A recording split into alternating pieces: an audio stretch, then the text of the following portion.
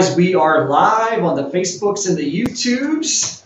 Brian Johnson, Jake LaRose, we are the Freedom Path Investors, and we have special guests today. The Tituses, Scott and Lillian. Say hi. Hello. Patriot Home Buyers. Yes. And Mr. Lane Foritz, Fast Lane Real Estate, the coolest real estate investment company name in St. Louis. Yeah, you son of a gun. After Patriot, but I like puns. Hey, so anybody tuning in today, we're going live. If you guys have any questions, we're going to be talking about wholesaling and direct seller marketing. So we're all investors. We're all buying our own deals for rentals and rehabs, but we're also wholesaling, and it all starts with marketing direct sellers. So we're going to talk a little bit about what different methods we all go through to reach out to sellers, maybe a little bit about running appointments and meeting with sellers in person, and what's working for everybody in their business today. So Jake and I are doing a lot of direct mail. That's been our one constant thing since the get-go. We started out brand new business. We had no pipeline, and we needed to fill it up really quick. So really, we haven't took the pedal off the gas there since we started. No, we're still doing a lot of direct mail for sure. Yeah. And we'll probably do more of it pretty soon here. Right. Yeah. Yeah, we talked about that a little bit, but other than that, we're doing a lot of just cold reaching out to sellers, text messaging, cold calling. Kind of gave up on the cold calling there. We weren't really having much success with that at all. So, other than that, though, we've been starting to dive more into paid online ads. So we've been doing Facebook, YouTube. Only been doing it for a couple months. It hasn't really resulted in a whole lot yet, but that's really the direction we're trying to go. So. We'll get into that more, but first, why don't you guys tell the audience a little bit about yourselves, how you got started in real estate? Well, I can, might sound good for you? Yeah, you're good. Okay, so really for me, I was working 70 hours a week at a corporate job probably 5 years ago. And 5 or 6 years ago, and I just got tired of it. I mean, I was getting there at 4 in the morning and leaving sometimes it was dark to dark. I mean, it was just and I enjoyed it, right? I was in management and I enjoyed it, but eventually it just became a thing that there was something missing. I knew that I was making the management payment, doing the owner role. And so, exactly. So I decided to get out. I was doing self-storage. I was doing U-Haul rentals. I was a GM there. And in the spare time, I just decided to look at YouTube and went to YouTube University. And for about 6 months, I watched every single podcast, so right now there's probably someone watching you guys that's learning about getting out of their job or whatever. And that's what I did. I listened to every podcast, watched every YouTube video, went to every single forum and just pretty much learned real estate from YouTube. I joined up with paid for some mentors, did all that route. But I mean, at the end of the day, I didn't know what the hell I was doing. You did Jason Palliser's Blueprint, didn't you? Yes. Yeah, we're going to have him on the podcast. We're actually signed up for that. We're going to be doing that next month. Next month in March. So that's going to be really exciting. Actually, he told us that was the first Blueprint that you went to? Yeah, that was the first one. Yeah, I'll tell you a funny story about that. I called Jason Palliser for money. All right, I said, I knew he was a private lender, and I thought, okay, I've watched a few YouTube videos. I can pitch my deal to a lender. And we got off the phone. He goes, "You don't actually know what you're doing, do you?" And I said, not a clue, man. So at the end, he goes, "I could probably help you." And we talked about it. He said, "I haven't helped anybody in a while, but I've done this for years, and probably one of the best decisions I made." I mean, that really kind of jumpstarted into theory of real estate to actually, okay, here's what I got to do. Here's the steps. And then from there, we've joined up with some acquisition people. We've done it on our own. Mm-hmm. And now currently me and the boss, we do it ourselves. Yeah. So Lillian, at what point did you enter into the fray here? Right away. Oh, I got thrown into it. So when I quit my job, I did medical billing for 7 years, and I quit for family purposes, but we jumped in, and it was one of those things where we're like, well, okay, so gotta not do the normal 9 to 5, gotta be home for a while. Yeah. And that was probably 4 or 5 months into him in his YouTube University courses. And so I just jumped in and I started, back then it was Craigslist. So I was doing Craigslist ads and reaching out to people that way and getting tested out. First house we bought was in Godfrey, Illinois. And we wholesaled that long time ago. And so jumped in pretty quick, Made $3,000, right? made $3,000. Loved it. Hardest $3,000 I've ever made. They were great. They were a little interesting people. And then a few months later, he kept pushing me because I'm a licensed realtor, and he kept pushing me that I needed to get my license, and I kept ignoring him. And then he just paid for my class and punched in my social security number and said, "Here you go, do this." Wow. Wow, really Yeah. pushed you into it. Yeah, but I cussed him for about 2 weeks and then started it. So it was good though. I love it. But yeah, you love being an agent, Mhm. don't you? I do. I love it. And it's nice because like we're talking about wholesaling, but sometimes those, wholesale prices don't work for people, so I'll just go in and list it and just at least be able to be a resource for the people we meet with. Yeah, so you have multiple solutions and so forth. Exactly. We just kind of hand them a menu. That's great. You guys make an awesome team. Yeah, it's Yeah. good stuff. A little power couple over here. Yeah. Yep, she's the brains, I'm the beauty. All right, what about you, Lane? Where'd you get your start? So I first started after a couple of career changes. So I first was in the Air Force as an officer. That I got out of that in 2013. Came to St. Louis and started off a engineering job, and I got burnt out of that really fast. And throughout, I guess, most of my adult life, I heard about rentals and flipping was cool, but I wanted to own real estate. I knew that was a goal of mine, whether it be, at any point, up till retirement. Like I knew I was going to buy some properties. I just had no idea how to do it or where to start or when I was going to start. Right, yeah. So having that goal in mind, I started learning more about real estate investing, and I got plugged in with my now broker, and he kind of showed me some introductory things, and I figured out how I could buy houses for little to no money out of pocket through the Burn. Yeah. And so first year and a half or so, I bought 4 rental properties, and then I got laid off from my engineering job. Oh, wow. But I had the plan of actually quitting 6 months after I got laid off. So it was about 6 months earlier than what I had expected. And so that just kind of pushed me in full time. And I talked to my wife and I said, hey, I did get some more job offers and I interviewed and stuff, but I was just like, man, at this, if I can make what I think I can make, I'm going to be so much more happy doing real estate investing. Your mind was already made Yeah, up. so- and so after that first year, like all-inclusive rentals and flips and wholesales, I ended up making 25% more than I made in my engineering job.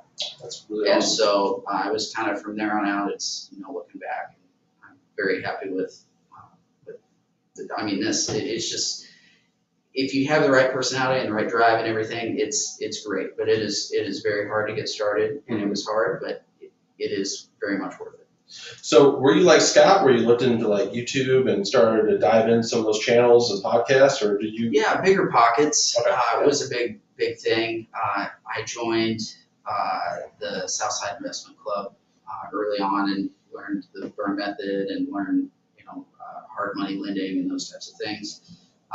But as you'll find out when you do those things, you learn a lot of general information. Yeah. And it's purposeful for that because the specific information, that always bugged me. I'm like, why can't anybody tell me like what I need to do?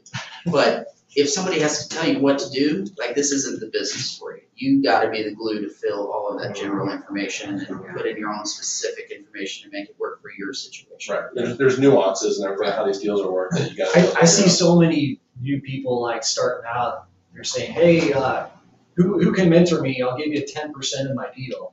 And it's like you're gonna have to pay a higher price of admission if you really want to be serious about it. Right. Yeah. But, yeah, Lane, I think one of the first times I met you was at Southside. Mhm. And funny story about the Craigslist ads. I think when I first started, that was one of the things they said, go on Craigslist to find deals. So I reached out to you about a house you guys had on there. And you probably don't remember, but yeah. But yeah, I mean, we've been running crossing paths for years now. So Mm-hmm. funny, we're all kind of coming full circle. We're in the same mastermind together and kind of have similar businesses for what we're doing. So Well, it shows the people too that have lasted, because like he said, it's not for everybody. Yeah. You know, in this business, and we were kind of reflecting that, you know, 5 years in, a lot of businesses fail, you know, in the first 5 years. And so real estate's definitely up and down. You know, it's, you have your highs and your lows, and you got to manage that, but just to show that we've all did it. So Scott, what was some of the first early forms of marketing that you were doing when you started?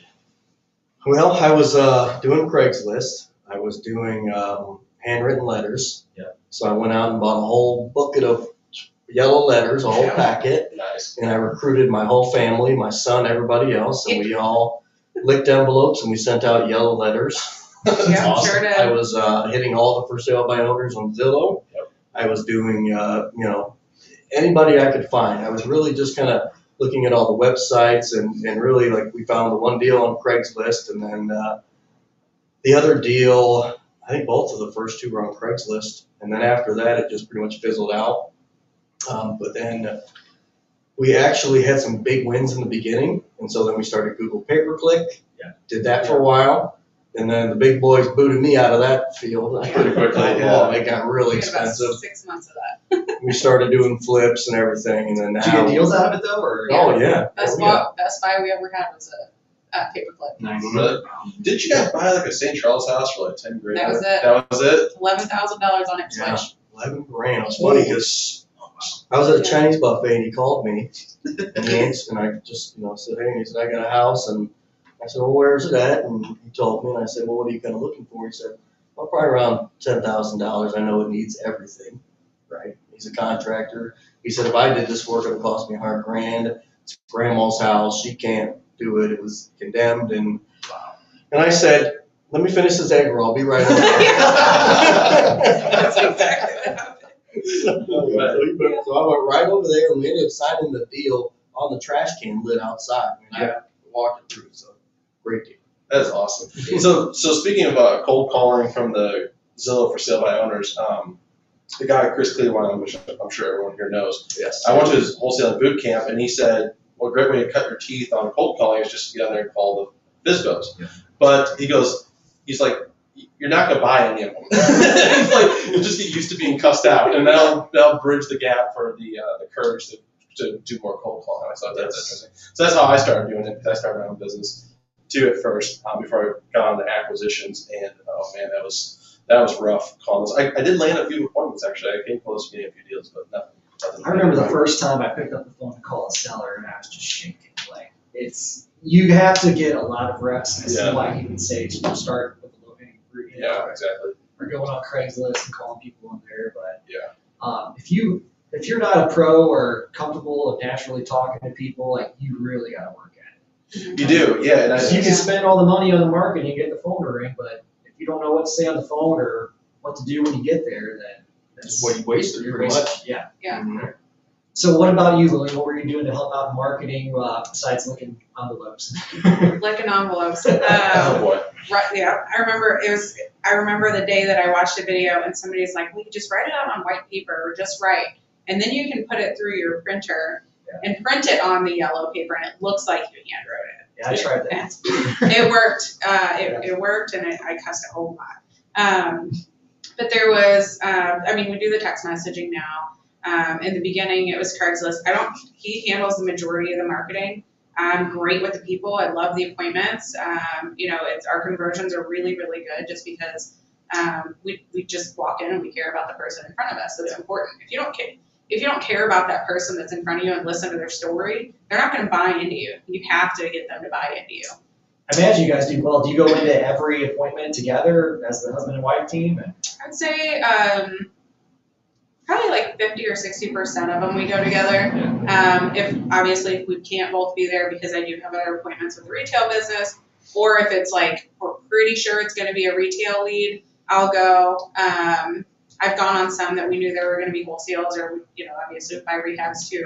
But a lot of them we go together, and the good thing is our personalities are so different that as soon as the person in front of us open up their mouth, we kind of know who needs to take the lead. So high D, and as soon as they start speaking, we know what we need to do. So They're that's the biggest referring part. to the DISC test, the Yeah, DISC DISC personality test. test. Take it. You should Yeah, take take it. it. Everybody needs to take that. Yeah. You learn about yourself. All you nerds that like to dive into psycho.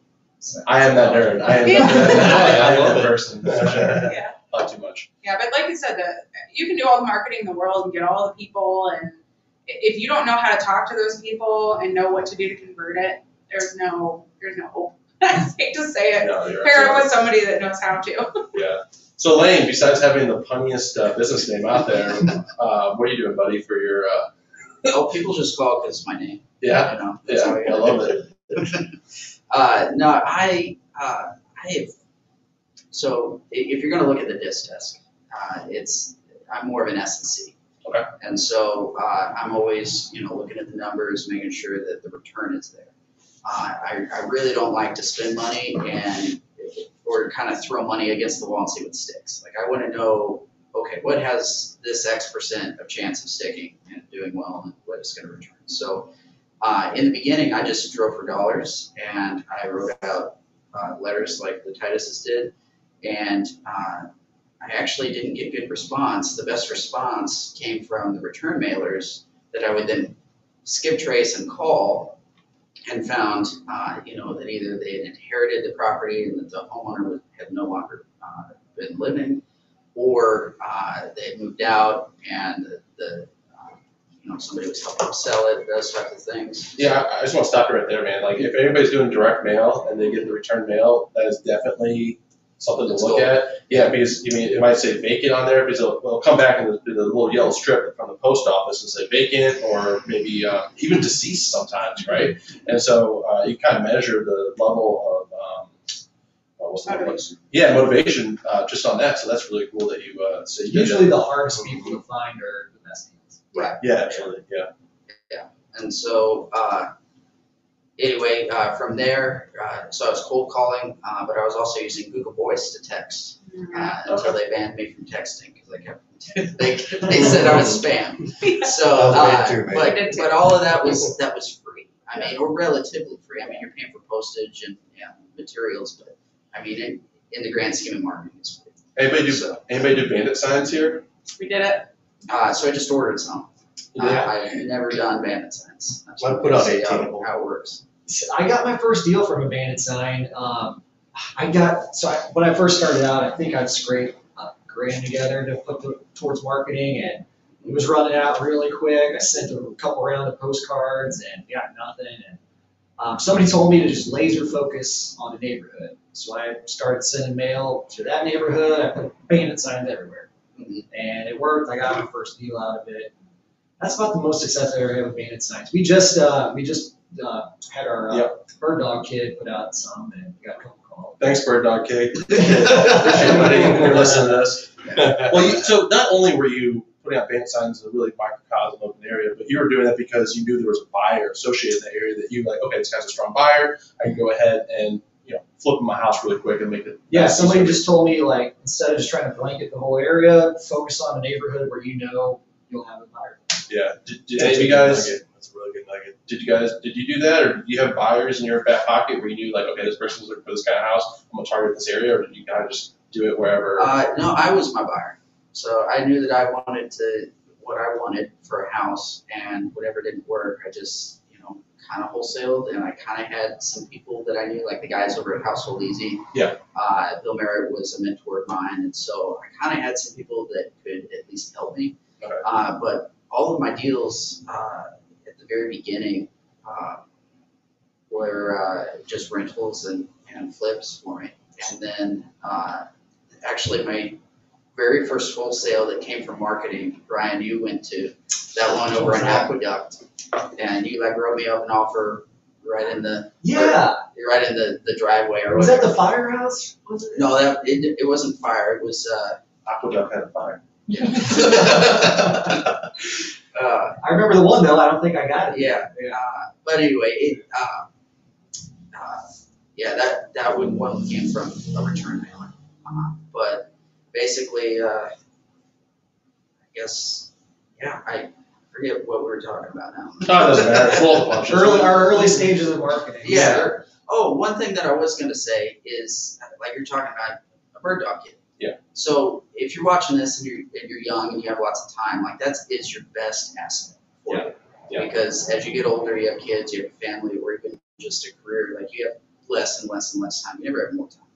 And so that's what I did for Household Easy. I tried to do as much as I could to be around them and learn through osmosis. And I would recommend try to focus on that and try to build value before you just go in and say, hey, I'll split a deal with you. Yeah. You know, because people that know what they're doing, they don't really have time for that. You know, you need to make yourself valuable and bring value to those people, and you will learn through osmosis.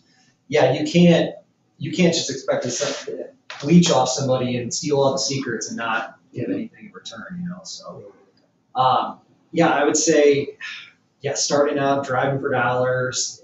To do this business full time, you gotta either have time or money. If you have both, that's great. Yeah. But Then why are you doing it?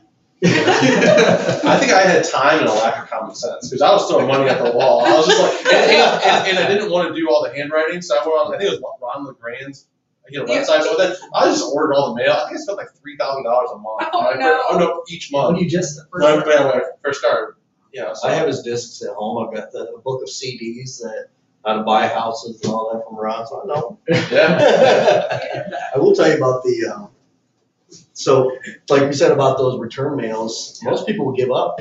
Yeah. You know, they'll see that it's undeliverable and they'll just throw it aside and take it off their list. And Yeah. and those are the ones, like you said, they're hard to find, and those are some of the best deals because if you then deep dive and you pull them and you skip trace them and you call them and you know, stick a sign in their yard that's for sale, Yep. you know, put your phone number on, they're gonna call you upset, but you got their number. What'd you do with the sign in my yard? So that's a good point. So you talk about skip tracing and stuff like that. So Yeah. when did you start going into the skip tracing realm? What service did you first use and everything like that?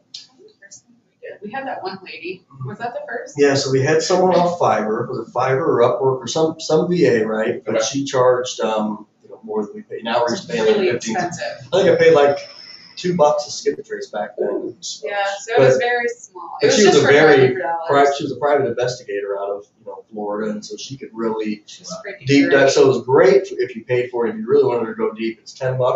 So she's still around. If anybody wants it, I can give you the info. But $10 per lead. $10 per For like, lead. Lane- find Lane's, I got a whole everybody's like, stack of people that I have not been able to contact. Because a lot of times you can skip trace them and everything, you can't find them. So this person would deep dive, but Find people like- now everybody, I said everybody knew people, but you can do batch skip tracing, 15 cents. So It's No. so much easier to get a hold of data now. So Yeah. I just started a few years no, ago. but my mind's blown. There's virtual and private investigators. Yeah.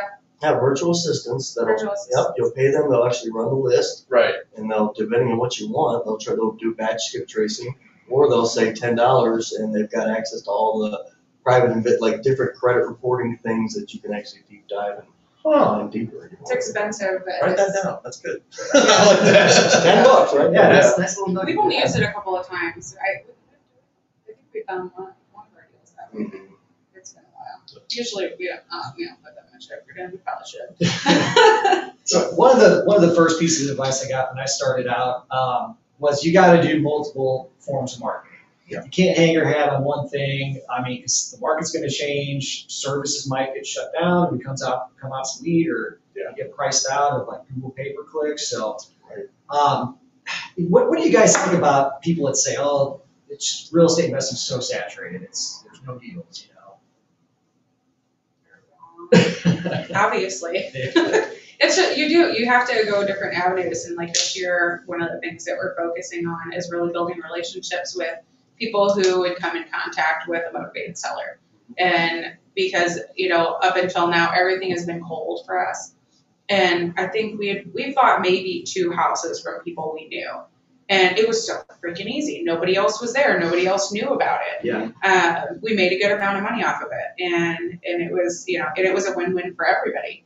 And so that's why this year we're really focusing on, at least I am, he's still, plugging away. I like the We're people. testing. Yeah, so I've been focusing on, building relationships with other wholesalers, people that are just getting into investing, realtors, things like that, just to get out there. But there's houses everywhere. You can drive up the street and find a vacant house on, 1 in 5 streets, easy, in any neighborhood. Yeah. So when we sat down and went over our numbers for last year, I think we did 4 or 5 referral deals, but that revenue-wise accounted for like a third of our business. Yeah. Yeah. It's just because, like you said, it's your deal to lose. There's no competition on it. They're coming straight to you. You're the trusted buyer. So. Exactly. That being said, don't go for the jugular for anybody who's listening. Yeah, no, I mean, obviously not, no. Be ethical. I mean, we always, what we do is we always get a packet, we present the comps, we talk about what they could do. We say, hey, we're not the best buyer for you as far as like if your main concern is price, Yeah. right? If that's your main concern, we have other solutions for you. But for speed and convenience and all that stuff, like here's what we want to do. So we're very honest, and that builds a level of credibility and rapport. Yep. I feel like so where people feel like, okay, they know we might sell the property, they know we might want to keep it, or whatever the case is. So it's just there's nothing there that's going to make people think you're doing something nefarious. So. Exactly. One of the houses that we just remodeled and sold it last month, it was a realtor owned it. He knew good and well that he could have just painted it, thrown it back on the market, and made a bunch of money. But he just didn't want to. But we always go in and give the different options. And like, I've even gone in, one time it bit me, but gone in and the house wasn't in bad shape. And I said, okay, well, I'll pay for your little bit of a remodel. It was like $3,000. And then I'll sell it for you. Yeah. And then I'll just get the $3,000 back whenever we sell it. Twice it worked, once it bit me. So, yeah, it bit me. Nice pretty house now. Yeah. We got a few people jumping on here. Pat, hey, what's up? Alyssa, hey, what's going on? Dan says, love your story. Thanks for watching, Dan. Kenton loves freedom. I know you do, buddy. Ariel, great content. Braveheart. Thanks for watching, Ariel. Hey, if you guys got any questions, drop them in the comments. We're talking wholesaling and direct marketing. So Lane's got the mic here, and I want to talk to you. So we're kind of getting to the negotiation space, and we talk about how you were in high S and high C, and really like some of the markers. We're all in the same mastermind. We talked about a couple weeks ago. Like having a high I is probably the more ideal trait to have when it comes to negotiations. But I feel like with you knowing numbers so well, that adds a bit of credibility. So you can speak to those. I'm sure that you do, and you can correct me if I'm wrong, but I'm pretty sure you kind of taught some of the numbers and stuff like that with the sellers, so they become more comfortable that way, as opposed to maybe just a direct like relationship building. Am I accurate with that, or how do you go? So I've been trying to learn a lot about sales because sales isn't a natural space for me. Sure. I feel like the success that I've had with sales has been from authenticity. And like we have people tell us, when we text them, I get 1 million texts every week, but we went with yours because we could tell that you were different. Yeah. So that just goes to the authenticity aspect is probably the number one thing for sales. You really need to care. Yeah. But then beyond that, with the numbers, it's tricky because I remember my very first deal that was a referral. So I already have the space. The deal is mine. It is super easy. It was super easy, but I made it more difficult by bringing in all vomiting information on the sellers that literally did not care. Yeah. In fact, there was a moment where I thought I lost the deal because I was going through line by line the contract with them, and they thought that I was trying to scam them. But, so that's interesting. By providing even more information, they had a negative. Did they say this why, or did they give you any feedback on it, or just kind of? No, there's just something in their eye. Yeah. Their eyes that I could see. Oh, they're getting frightened by all of this information because they didn't understand it, and they knew that I did. And so I just in that moment I kind of flipped a switch and kind of started less information and tried to make it more comfortable, and I, kind of made light of the situation. It was like, hey, I'm happy to help you out. Call this person that referred you. I'm happy to do whatever will make you comfortable. But that is one danger to that. I would say that the benefit to it is that if you can do mental math really quickly in your head, you can just say, hey, here's the comps. Here's what it's going to take to fix up, and then this is what I can offer you. And when you can make those numbers as simple as possible, as quickly as possible, it really helps them. Like, oh, if my house is only worth $150 and you got to put 50 into it, it makes sense that you would want to make 20 grand from it. So that's why your offer is only $180, which is only half of what my house is worth.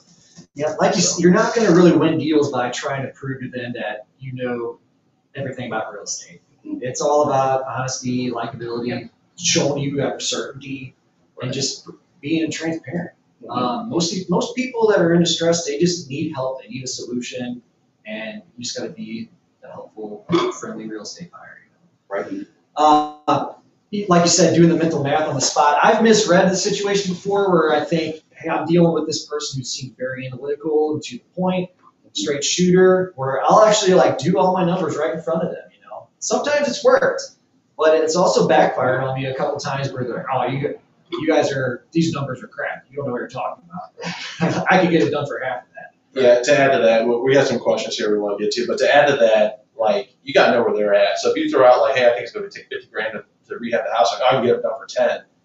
Yeah, you got to know who you're talking to a little bit. Let me get your contractor. Yeah, exactly. But that worked just the other day. We went on an appointment. The seller was really agreeable. He had an asking price, and I said, okay, well, we're going to put this much into it. We can sell for this, and here's where I need to be. We're close, but we're not quite there. You think we get something done? Well, if you come up cheap, we're going to do it. Yeah. So easiest appointment I think we've ever done. Honestly, it's awesome. Yeah. So we got some questions. Yeah, Kenton says, what's the marketing method for all your most recent purchases? Ooh, so what's the last marketing method for your purchase? Most recent purchase? Realtor. Realtor? Mm-hmm. A realtor referral.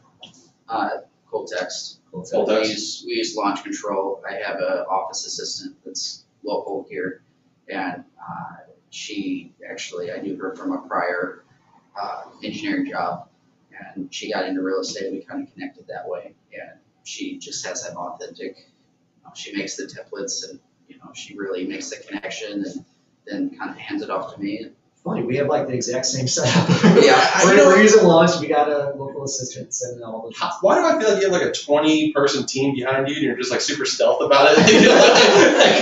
You just bought a commercial building out of nowhere and like you do all this stuff. It's really cool.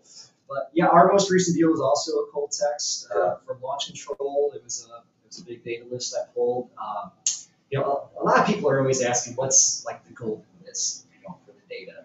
I think a lot of people overthink that, honestly. Like, If you got it, let me know. Yes. I've never done it. The golden list is the one that you use over and over and over and over Yeah. again. How many touches? How many touches has it been? Like, sort of best deals where it's just like 18 months. yeah, just 7 2 years. Yeah, exactly. And then all of a sudden the person they don't even text you back, they call back or something like that, right? So just the follow up, fortunes in the follow up for sure. what else was I going to add to that? We stacked a list. We pull equity, we stack it with liens and bankruptcy, whatever might be a motivating factor. I mean, you're gonna get leads out of any kind of motivated list unless you totally just screw it up. So, Well, you're gonna get leads out of even, we pulled neighborhoods and, not exactly motivated list, but just pull an equity neighborhood, or I'll just pull a neighborhood that I just buy my house and just hit the whole thing. And it's remarkable that there's people around that, off-market deals. There's people that for COVID reasons, they haven't listed their house yet, or they're thinking about it, and you can buy deals that way. I mean, there's realtors that have agents, or that have their people there that can, sell you their house. I mean, that was, like you said, we bought from an agent, and then the one we did before that, the guy we talked 2 years ago, and he had tenants, and I just continually followed up with him, and finally I called him, I started texting him, he really wasn't being responsive, picked up the phone, and sure enough, he goes, all right, I think it's time. so much of it's always about timing. Like the most recent deal we just did, and I mentioned earlier about people thinking the market's too saturated. Well, I mean, there's some truth to that. There's a lot of people doing what we're doing out there. But I mean, I heard on a recent podcast about 6 to 10% of any market is in distress at any given time. So in St. Louis, in St. Louis Metro, there's like 2.8 million here. It's about 168 to 180,000 properties that could be in distress. I can't buy that many. I know there's a lot of investors in town, but that's plenty to go around for everybody. People are always destroying houses. Yeah. And they're always going out of date. Yeah, every second somebody's destroying ours. Life happens every day, man. But the guy that we just got the deal from, he showed me all the different messages from other investors. Like, Yeah. it might have been you guys. Yeah, we don't know. Probably. But Well, I'm sure we were both on that Yeah, list. yeah. So we captured, yeah, so did a lot of people, yeah. I mean, But it was like 6 or 7 times before he responded, and it was just the right time for him to do it. So yeah, I mean, like talking about the house a little bit. So like I'm not saying we're super advanced, wholesalers and stuff like that, but we definitely have the capability to take down houses. We have rehabs going on. We have a whiteboard with 2 rehabs on it right now, really 3. We got rentals and stuff going on, and so like we buy more homes a month now than we can possibly keep. So that's why we, definitely wholesaling is great for a business model, but. Like Lane did when he first started, he was really doing direct seller for his own personal use, but then wholesale as kind of like an afterthought to it. So it works for everybody. You got to be the source of the deal. It's the best thing to be supposed to do for sure. Yeah. So what are you guys doing in this? I mean, we talked about how we all started marketing and everything, but 2021, what kind of stuff are you guys doing? What kind of systems are you using in your business that you really like? well, so kind of on your point about it being a strategy, that's the way we look at it. So wholesaling, the way we look at it is we walk in, we'll never lock up a house and we're not gonna buy it. Yeah. And sometimes we'll turn away deals because there's probably someone out there that would buy it. But for me personally, if it's not in my strategy, then I'm gonna tell the seller that, here's where it's, it's not, what you want, it's here's where I'm gonna buy it at. And a lot of times we'll pass up on deals that somebody will do. But, I think that helps us because it's just a strategy for us. Maybe we go in there to buy the house as a rental, and then something else comes up 2 weeks later while we're going through title, and it's a better opportunity for us. And so we'll sell that one off and buy this. And so I think that the misconception is some people new in the game, they'll try to get into wholesaling, and then if they can't find the buyer, sometimes it gets a bad name. And I think I want to clarify that wholesaling is just a strategy. It's not, lock it up, pray that you can get it. If you can't get them low enough, back out of the deal. Yeah, right. We don't do any contingencies. There's nothing. When we leave the house, we're stuck, and we're buying that thing. There's no inspections, there's no financing. It's just that, but that's why we buy less, because we make sure that we know we can. And then if we do wholesale it, fine. It's great. If not, we'll rehab it. We'll keep it as a rental. We keep buying houses for $10K in St. Charles. I think you'll be fine. That's never happened again. That was a unicorn. Don't you say Yeah. that. Don't you say that. I hope it happens again, but it's definitely a unicorn. So, but going into like marketing now, like she said, we've never dealt with realtors. We've never we've never bought from realtors, and we've never bought from wholesalers, ever. And this year we bought 2 from realtors and 1 from wholesaler already. So if anybody's a realtor watching this, we all buy homes. Please send us your deals. Yes. Yes, we do. Yeah. Send us your as-is stuff you don't want to Keep both sides of the commission. So yeah. Exactly. So Lane, what are you doing, buddy? What are you focusing on? So I'm very much in a growth phase. I've been doing this about 5 years, and last year was just incredible. It was crazy, some of the deals that came through, particularly the last half of the year. Yeah. And so I bought a commercial property with my broker, sort of partnered on the deal, and we're currently trying to figure out, hey, is this like a partnership for a full business type of thing? So essentially, I've just had this everything hat on for so long that I don't know, life is just kind of gray now. It's just like, oh man, it's tough. So trying to do it. How big is the business, the commercial, is that? It's 2,000 square feet, and it's got 8 offices. Okay. And it's out in St. Charles at 94 and 64. Not 64, 94, 364. Yeah. And so, anyway, if you're looking for office space, it's here's a little shameless plug. So you're gonna put your office in there and then rent out? Yes, we're gonna use it, and then the idea of it is to have it as a real estate investor hub, or even real estate in general hub. So I know it's about, we're supposed to be talking about wholesaling, but can I ask you what the projected cash flow is for that building for you?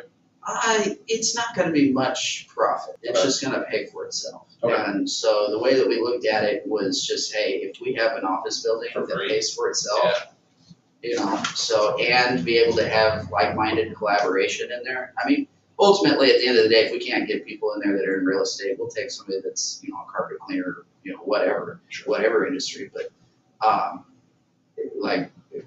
we needed a space, we needed to justify some of that more professional business look. Yeah. And so that's what we're doing. But doing that, I'm going to try to replace myself in a few activities because it's just getting daunting. And What's the biggest thing you need to hire out? the little stuff, man. My marketing manager lady, she only works about 20 hours a week. And she is stepping that up to 30 hours a week once we move into the office. But she doesn't, for 30 hours a week, you don't have time to do all the little stuff and focus on marketing. Yeah. And so, probably gonna have a full-time admin to handle all the little stuff. Nice.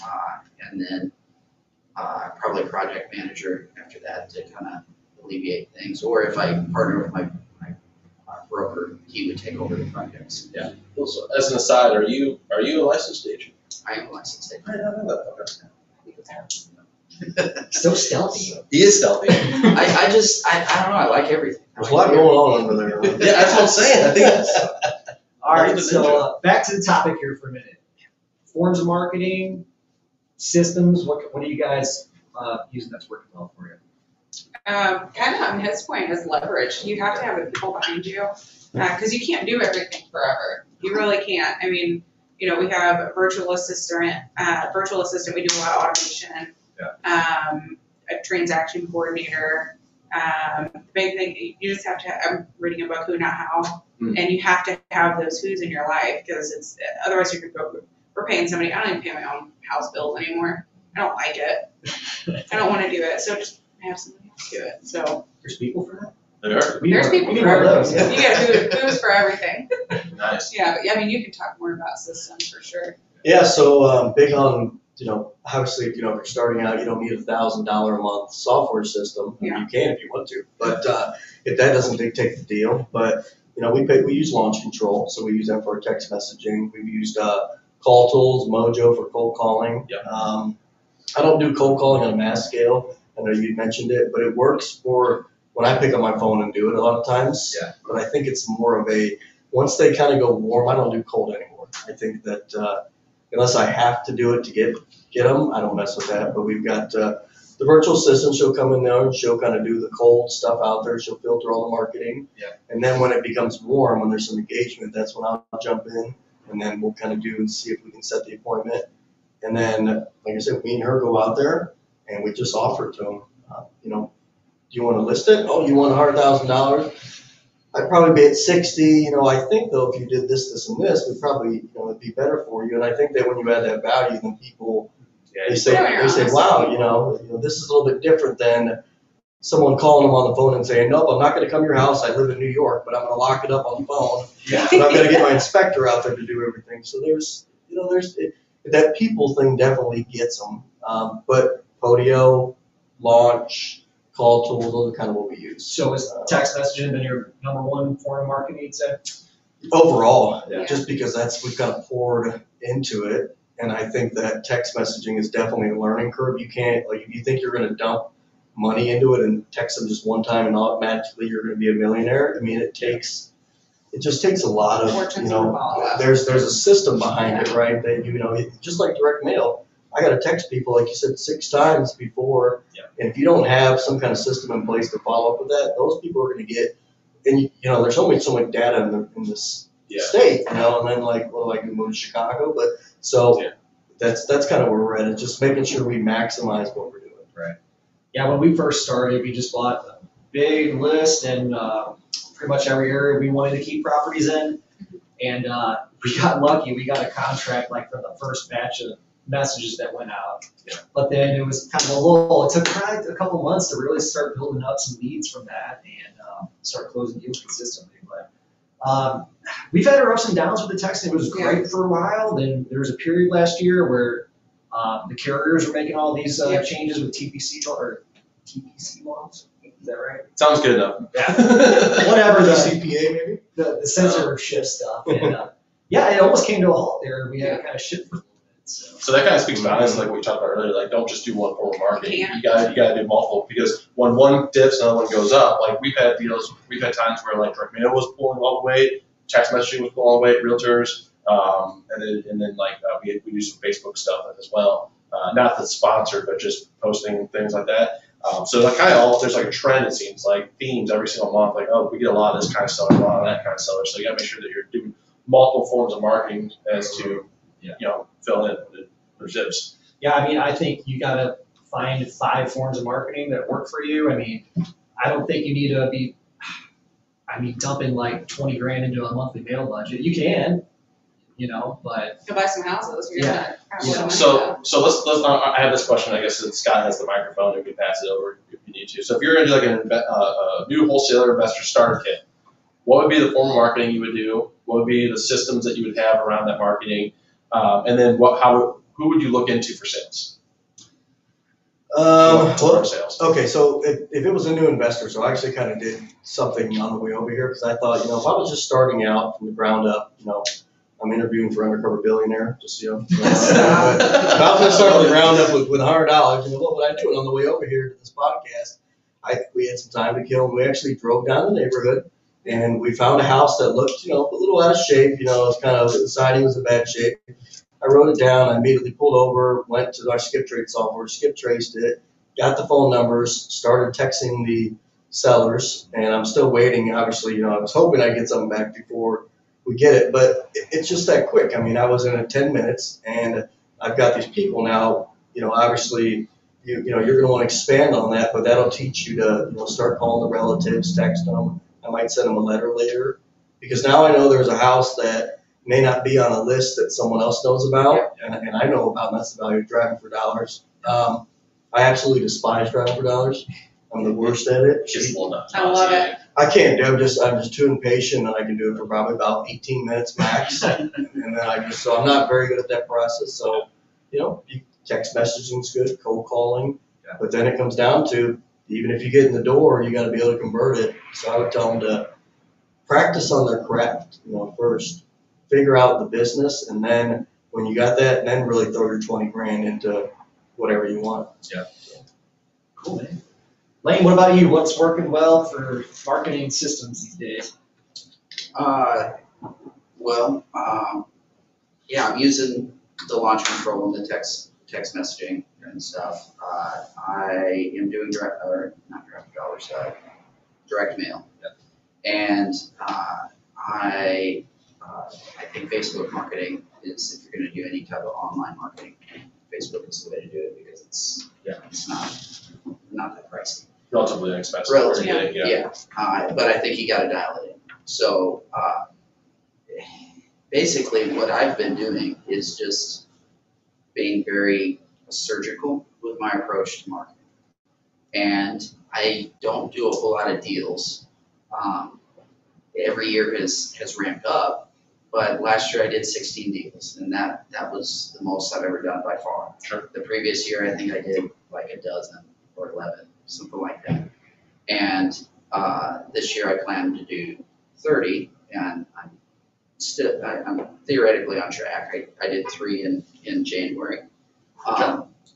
But it's just ramping up those things gradually and having the systems in place to carry them. What I'm finding is, if you just jump in, a lot of stuff's going to fall through the cracks, because you have huge, massive cracks. So you're trying to fill in the cracks and make sure that your systems are following up and that you're tracking, because I have somebody that works on this 20 hours a week, and that's her focal point, and she still lets things fall through her cracks, because we don't have these systems solidified. Yeah. And so I can't tell someone, hey, this is the system that you need, because it's going to be dependent on your personality and the people working for you.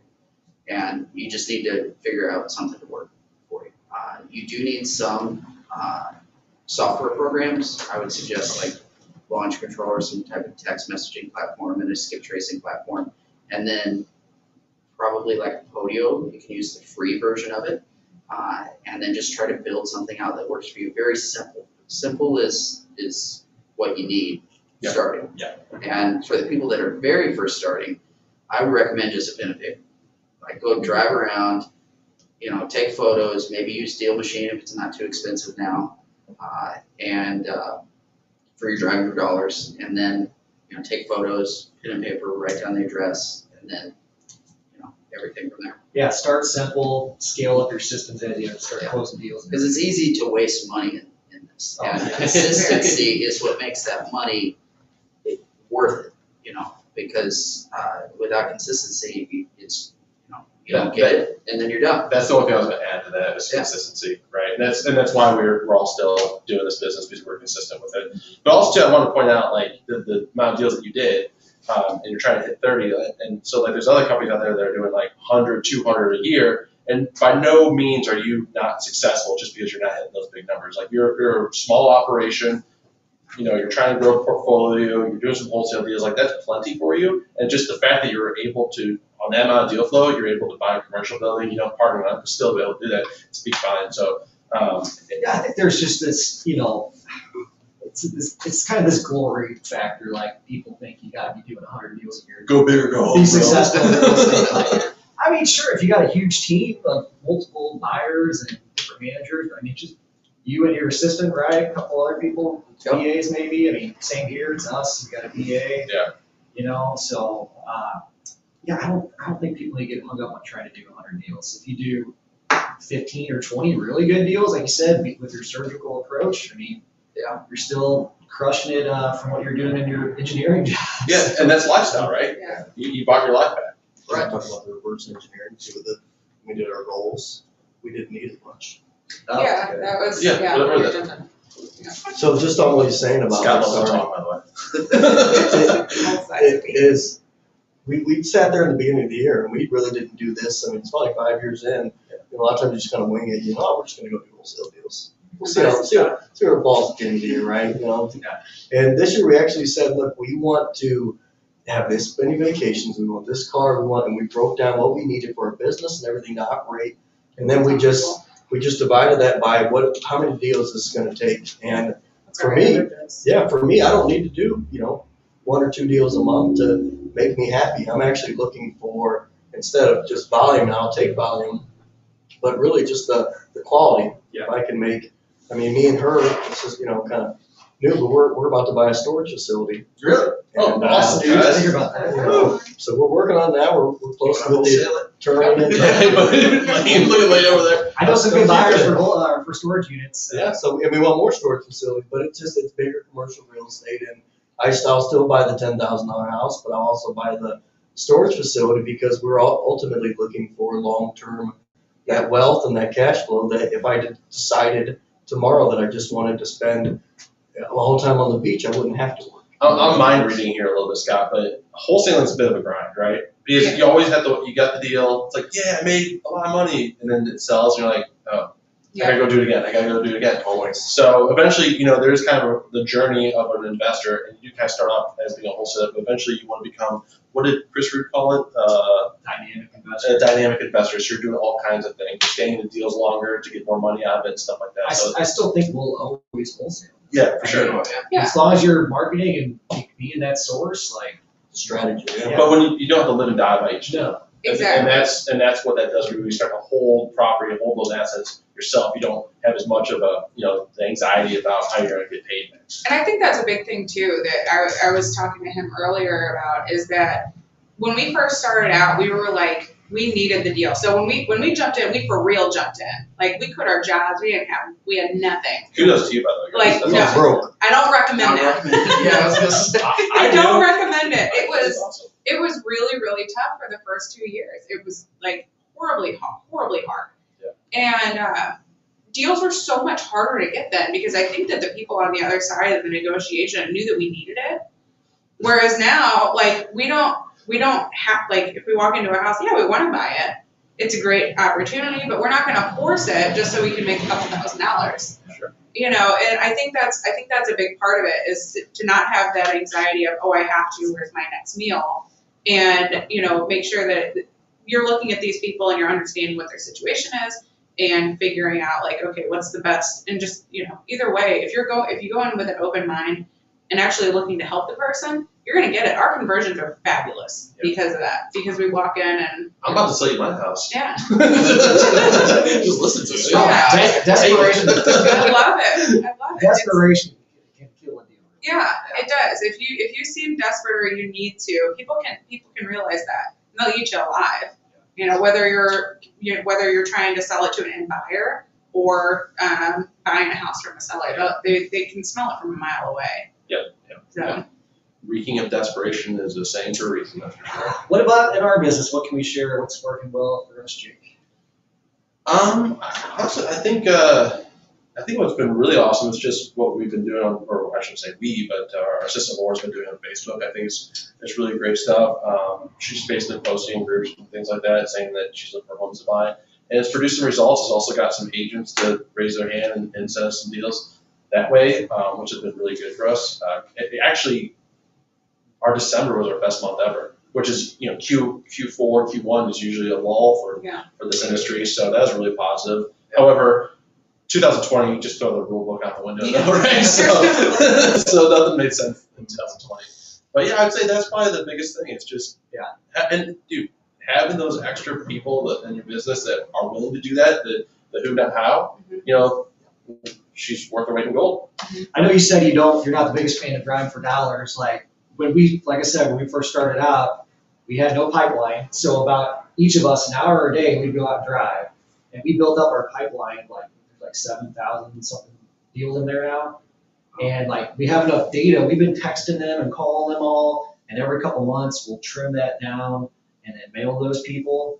So we're not wasting a bunch of money on a big, huge direct mail list. If you get really targeted with it, you can save a lot of money and just go after the deals that there's some motivation there. It's just a matter of time. Yeah, we got wholesale deals, rental, I think agent referral out of it. So yeah, a multitude of different exits from Tractor Knowledge for sure. Yeah, the deal machine, we combined that with Launch. That's been one of our biggest things for sure. Oh, PLM, Property List Manager. Do you guys use any kind of list stacking software? Yep.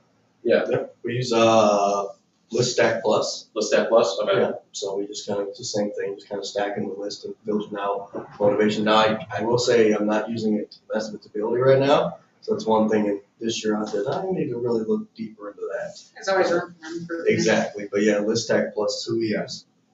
I've been using Property List Manager for a while now, and I just recently really started diving deep into it because we have enough data now that we can actually start stacking stuff. So I trimmed it down, and we're going to start a new mail campaign. You guys heard of Ballpoint Marketing? They're a local company, but just a very much more professional looking postcard and everything. We've been sending out these third notice mailers and final notice, and it's just a lot of the calls we get are just starting off on a bad note because people think what's this all about? Why are you guys trying to trick me or something, Yeah. We've done deals from those mailers, but it's just that's not where we're trying to go. That's not where you Seems enter the very conversation. threatening. It does, yeah. Yeah. That's not us. So. Lane, do you have something to add? No, for list stacking, I use PropStream, but I'm really a big fan. I haven't used it heartily. Yeah. And it's really expensive. It's like $144 a month. So That's it's cheap. $100 That's cheaper than PLM for sure. Yeah? Okay. But I'm cheap. You're efficient. Yeah. No, you're not cheap, you're efficient. PropStream's great. I mean, That's that's mainly where I get data from. Is PropStream. Okay. Yeah. All my lists come from there. But I noticed there is one thing with PropStream, especially when in regards to MLS status. If something is off the MLS at any point, they count it as off the MLS. And so it can be pending and it'd be off MLS. So you really got to dig into, your stuff when you're pulling those lists from there. I've noticed. That's okay. So. Yeah, I mean, you can get really niche with your lists, with your data. PropStream, there's kind of a limit with that, but it's still, for the average investor, I think it's great. You can get a pretty targeted on your data in there. But well, guys, we're coming up on about an hour here. We should probably start wrapping it up. I like to end it sometimes with a little story about your worst and your best deal. Oh, best and worst. I think we touched on your guys' best deal already. Yeah, the best one was definitely the Ipswich one. The worst one is one that we're doing now. It's almost done. It's almost done. Yeah, it was one. It's an old house, 110 years old, and I've been praying for a tornado. It was. I mean, everything that could go wrong did. Everything went over budget. We ended up having to rewire the entire house, completely plumb the whole house. We found termites in it. Had to build a whole wall. Had it framed out. HVAC. People got bored during COVID. I don't know if anybody knew this, but like municipalities got bored during COVID, and if you run new ductwork in a house now, they make you put a return vent in every room. And it added like $1,500 to our bid on the HVAC. So that was more. The roof leaked. Everything that could go wrong. Everything that could go wrong. So 100-year-old home, what's your rehab, or what was your budget, and where are you at now? I have no idea where we're at. Oh, One of Oh, he knows. Scott, Here you go. $73,000 Is How where big? I'm at now, or where I'm at now, Yeah. and started at 50. That's a It's not 50% jump in this. So $23,000 in boops, and that's why I tell people, you have a reserve account, make sure you have, the backup just to, and luckily, Yeah. when we There's bought a- it, I only thought it was gonna be worth 135, and we're gonna list it for 160.